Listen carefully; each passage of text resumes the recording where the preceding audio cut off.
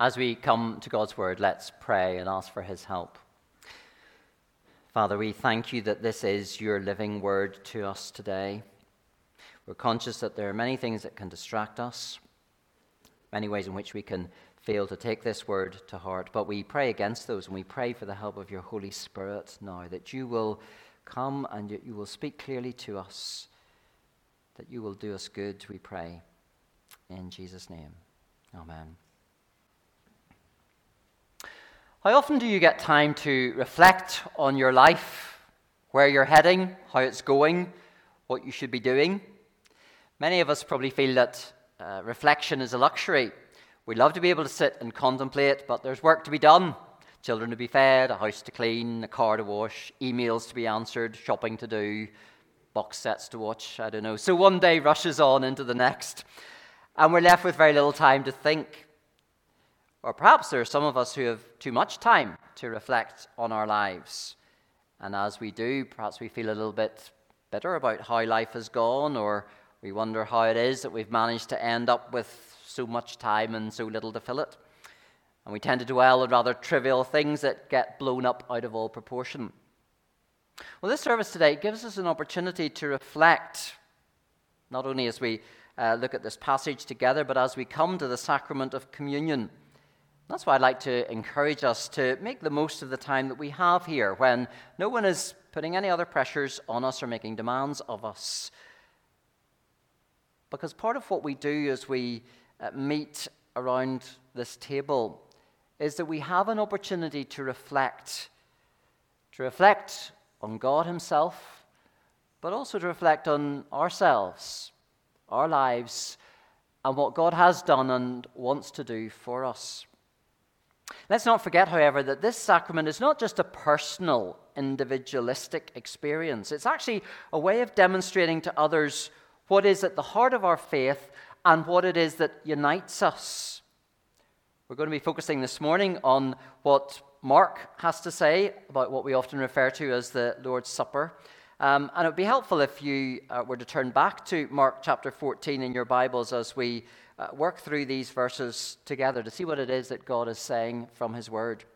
Often this meal that Jesus has with his disciples is called the Last Supper, because it was the last time that Jesus shared a meal with his disciples before his death. And yet in many ways it was a first supper, because Jesus began something that has been carried on by Christians down through the centuries. And even though people may be confused as to its meaning and significance, it's something that in many ways has not changed very much over the centuries. The practicalities may vary a little from place to place, church to church, but it always involves bread and wine being shared by Christians as they remember together the death of the Lord Jesus Christ and what that means. And there are three time frames that I want to suggest that should be in our minds, both when we take part in the sacrament and indeed more generally when we think of the death of Christ. The first thing I want us to remember from these verses is that the Lord's Supper is a time to look back. The Lord's Supper is a time to look back. We're going to focus mainly on that, so don't panic when it seems a long time before we get to point two. The first thing is that the Lord's Supper is a time to look back. Now we'll see as we look at these points together that although they applied to the disciples, they didn't apply in exactly the same way as they do to us now.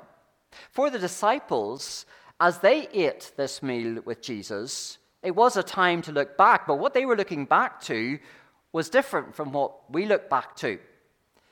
You see, we have to remember that the account that we're reading here in Mark 14 is not just some great new idea that Jesus had or some casual dinner that took on a deeper significance once it became clear that it was his last meal with his followers. We can see from verses 12 to 17 that what Jesus and his disciples were celebrating was the Feast of the Passover, a festival that dated right back to the time when the Israelites were delivered from death in Egypt and brought out of slavery. Back in Exodus chapter 12, we read about the first Passover meal, eaten on the night before the Israelites left Egypt. And 15 years later, here we see Jesus, 1,500 years later, here we see Jesus and his disciples doing what tens of thousands of Jews would have been doing throughout Jerusalem that same evening, as they met together to remember the way that God had saved their ancestors and had brought them out of Egypt. By the time of Jesus, it would have been standard practice that the Passover should be celebrated in Jerusalem. And that's why so many people descended on the city at that time. And it's why Jesus needs to come back into the city from Bethany, where he's been staying. What we have to remember, though, is that Jesus hasn't been making too many friends among the Jewish religious leaders. And he knows that they are intent on killing him. But the time is not yet ready for that to happen. He needs to celebrate the Passover with his disciples. And that's why we have this slightly unusual account in verses 12 to 16 of the preparations for the Passover, with two of the disciples going in advance of Jesus and the others to meet a man carrying a water pot and deliver a set speech to him. Now, perhaps you've heard it said that this incident shows Jesus' supernatural power and insight, that he could tell that there would be a man at a certain place who would be carrying a water pot, which was the kind of thing that generally only women did, and that this man would automatically allow the disciples to use his room if he knew that the teacher wanted it. And that is possible, but I'm not sure if we need to go that far. It's equally possible that Jesus had already met this man and had arranged for the use of his room and had determined these signs and messages so that the disciples could go ahead of him and make the preparations for the meal and then allow Jesus simply to turn up under cover of darkness when he wouldn't be so easily noticed coming back into the city, and everything would then be ready. What matters more from these verses is not whether or not Jesus has supernatural powers and displays them at this point, but more the fact that he is in complete control of all that happens. That's something that Mark keeps emphasizing in his gospel, so that we understand that the death of Jesus wasn't a case of things getting a bit out of control, but it happened because he willingly gave himself up to death at the time of his choosing. And so the scene is set for Jesus to celebrate with his disciples a meal that looked back to the time when the angel of death passed over every home in Egypt, where the sign of blood was over the doors because the Israelites had sacrificed a lamb, and that protected them from the death of the firstborn. The firstborn of every Egyptian in every Egyptian household died, but the firstborn in every Israelite household lived because a death had already taken place. There had been a substitute for the firstborn that should have died. That all, of course, though, pointed forward to a need for a better substitute. The whole sacrificial system that was instituted after the Israelites left Egypt and came into the wilderness and subsequently into the land that God had promised pointed ahead to the fact that sin is a problem. Death has to happen. God is angry with that. And animals were killed as substitutes. But they weren't the perfect substitute. The perfect substitute would be a human being who didn't need to die, being the ultimate sacrificial lamb who could atone for the sin of the world. And so for the disciples, as they celebrated this meal, they were looking forward to that perfect sacrifice that would one day come. And Jesus stuns them, if you like, at this point by telling them that that's now about to happen. He does it at 2 points in the meal. The first is when he takes the bread, and he substitutes different words for the ones that were always used at the Passover. When the bread was handed out at Passover, they said the words, "This is the bread of affliction which our fathers ate in the land of Egypt." But Jesus doesn't say that. Instead, he hands the bread round and says, as we can see in verse 22, "Take it, this is my body." Clearly pointing ahead to some way in which his body would be broken and offered up. Now, I don't want us to dwell on the question of whether Jesus' actual body is in some way present in the bread when Christians celebrate communion, except to say two things. The first is very simply that part of Jesus' body, his hands, was holding out this bread as he spoke. So it would be kind of strange to say, this has now become my body for you. The second is that in the Passover meal, when the Jewish father said to his family, "This is the bread of affliction, which our fathers ate in the land of Egypt," he didn't mean that the bread was hundreds of years old and had been preserved since the time of the Exodus. It represented the bread that was eaten in Egypt. And if that is the context in which Jesus is speaking, then surely it's safest for us to conclude that he means that this bread that we share together is to be representative of his body rather than being his actual body. But Jesus doesn't stop at the bread. He goes on to surprise his disciples again when it comes to the wine. Now, there were normally 4 cups of wine drunk in the Passover meal. They each had a symbolic meaning. And Jesus probably says the words that are recorded in verse 24 at the time when the 3rd cup was being drunk. This cup was known as the cup of redemption. And as this cup is handed round, he says, "This is my blood of the covenant, which is poured out for many." Jesus is the one who will ultimately redeem people, buying them back from slavery to sin and the devil, to serve the God who made them and who is their rightful master. But in speaking of the covenant, he's also reminding his disciples that God had made a promise to bring his people back to himself. You see, after God saved the Israelites and brought them out of Egypt, he made a covenant with them at Mount Sinai. We probably think of that simply as the time he gave them the 10 Commandments. But they were part of an agreement by God that he would be the God of the Israelites and would prosper them, provided they kept his laws. And yet, as we know, that never really happened. Because, like all human beings, the Israelites were incapable of keeping God's laws perfectly. And they kept wandering away from him. If it was left to men and women to satisfy God's requirements by their own best efforts, they were going to fail every time. And so through prophets like the prophet Jeremiah, God says things like these words in Jeremiah 31 and verse 31. There he says, "The time is coming, declares the Lord, when I will make a new covenant with the house of Israel and with the house of Judah. It will not be like the covenant I made with their forefathers when I took them by the land to lead them out of the land of Egypt, because they broke my covenant." Part of that covenant involved them obeying God, and they didn't obey him perfectly. "They broke my covenant," says God, "even though I was a husband to them," declares the Lord. "This is the covenant," talking now about the new covenant that he's going to make. "This is the covenant I will make with the house of Israel after that time, declares the Lord."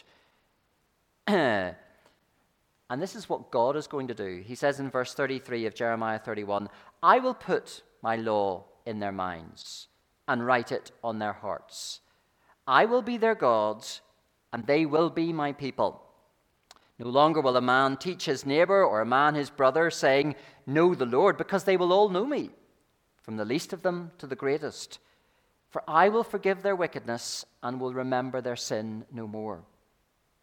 Now, what God's talking about is something that is not humanly possible. He's talking about having our hearts and wills so changed that we will automatically know what it is that pleases God, and we will instinctively do that all the time. And that's something that will only fully happen when this life is over. We cannot have that instinctive knowledge and perfect obedience now. But in those verses in Jeremiah, God is also talking about forgiving our wickedness, which is something we can experience now. And yet, if he's to remain a just and holy God, he can't sweep it under the carpet and pretend it hasn't happened.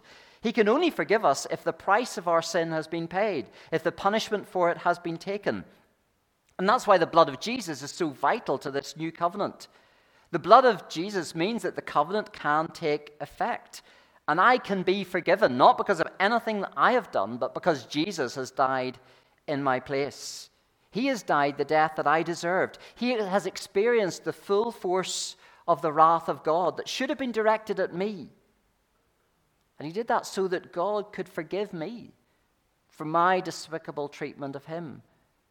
And so that God could keep his covenant and ultimately make me someone that I could never become by myself. Now, for Jesus' disciples, this meal that they were sharing together didn't have this kind of significance at the point they were celebrating it. They're probably a little bit bewildered as to what's going on. But for us, the meaning is clear. For us, the Lord's Supper is a time to look back, not to the Passover, nor even really to that Last Supper in the upper room. What we look back to is the cross. Because unlike the disciples, we know exactly how it was that Christ's body was given for us, and how his blood was poured out as he hung on that cross, abandoned by those he loved, despised by the fickle crowd, suffering extreme physical pain, but worse than all of that, enduring the torment of hell and experiencing for the only time ever what it was like to feel the full force of God's righteous anger. This meal that we share together, this sacrament that we share together, is a time for us to look back to all that Christ did as he gave himself on the cross. But this is also, as it was for the disciples, a time to look in.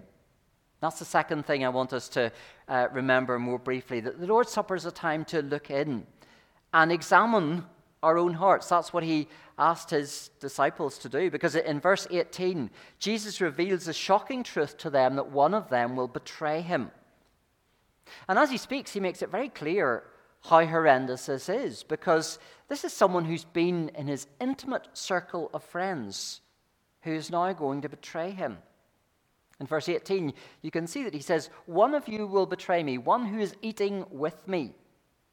And then in verse 20, he says, "It is one of the 12, one who dips bread into the bowl with me." He's emphasizing that this is someone who has been incredibly close to him, who will ultimately betray him. And let's not forget how awful a thing this is, because sharing a meal together was a really big thing in the culture of Jesus' day. It counted for a lot more than it does today. And as Jesus says this, it prompts a serious bout of soul-searching among his disciples. As one by one, they say to him, "Surely not I." And the way they put the question, it's as if they're looking for reassurance that I'm not the one, am I, who could be capable of such treachery? They want Jesus to say, "Don't worry, it's not you, you could never do that." And yet the fact that they have to ask him shows that they have enough self-awareness to realize that this is not something that they can dismiss as completely out of the question. And that looking in is something that should apply to us when we reflect on the death of Jesus. We need to take a good look at ourselves and ask whether we are capable of betraying Jesus. Because, you see, while the betrayal by Judas was in a sense the act of one man, it is still possible to betray Jesus today. And there are still people around who will do that. And there may be different ways to do it. And we need to be careful with a subject like this, that we distinguish between denying Jesus, which Jesus will go on to predict in the next verses about Peter, which we're probably well aware of, when he simply said, "No, I don't know him at all." And there's a distinction between that and the betrayal that Judas is guilty of. Clearly, both Judas and Peter were closely associated with Jesus. But the difference with Judas was that he didn't just deny knowing Jesus, because he was almost like embarrassed and felt awkward about that. But he was actually prepared to hand Jesus over to those who wanted to do away with him and silence him. They hated what Jesus taught, what he stood for. They could not accept him as the Son of God with the right to rule their lives. And Judas was prepared to hand Jesus over to them. And there are those around today who want to say, it doesn't matter what you believe as long as you have a faith. Those who claim that we shouldn't tell people from other faiths that they need to follow Jesus. And if we actually go along with that, if we effectively say, well, yeah, fair enough, actually, it doesn't really matter what you believe as long as you're genuine and sincere about it. Who am I to suggest or foist my opinion upon you?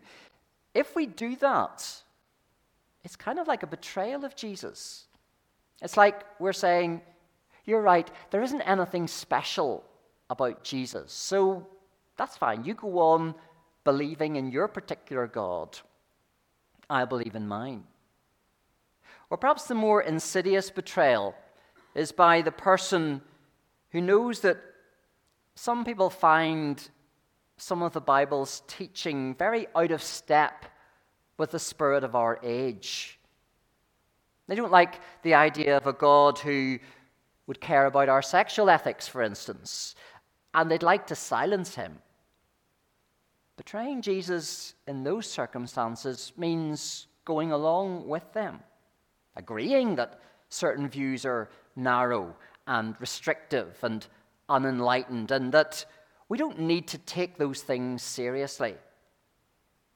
I think this kind of betrayal is to be found in someone who maybe says they would once have called themselves a Christian, but they're now perhaps almost like post-Christian, because their thinking has evolved, and they don't see things in the way that they once would. So they're very happy to sacrifice the truths of the Bible. Now, I don't want us all to panic and question whether we have betrayed Jesus. But it's a chilling thought that just as Judas took part in the Last Supper without being a true disciple of Jesus, so there will be and have been some who have called themselves Christians, maybe even still do, maybe even take communion, and yet are not truly a follower of Jesus because they haven't submitted their lives to him. And let's be clear, as we look in and examine the motives of our hearts, we won't find perfection. We won't find ourselves sold out for Jesus every moment of the day. But we need to ask ourselves, do I really believe that Jesus is the Lord? Do I believe that he is the only way to God?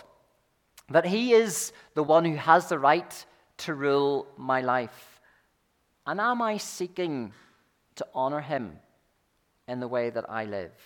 Not living perfectly, but recognizing that my life does need to be under his control, and that lives of everyone else does need that too, that everyone needs Jesus. They may not accept him, but we still believe that he is the only way to God, the only way to eternal life. There's one final thing to take from these verses about the Lord's Supper, and that is that it is a time to look forward. In verse 25, Jesus says, I tell you the truth, I will not drink again of the fruit of the vine until that day when I drink it anew in the kingdom of God. To understand better what's behind these words, it helps us to know, as I said earlier, that there were 4 cups of wine that were passed around during the Passover meal. And what is happening here is probably that Jesus doesn't drink from the 4th cup. We've had the 3rd cup, the cup of redemption. Now that's the 4th cup. And that was the cup of consummation, because it looked forward to something. And what it's looking forward to is that time, once this world has ended, when we will gather in God's presence with all of those whom God has saved from all of history to enjoy a wonderful meal together. It's what Revelation 19 verse 9 calls the marriage supper of the Lamb.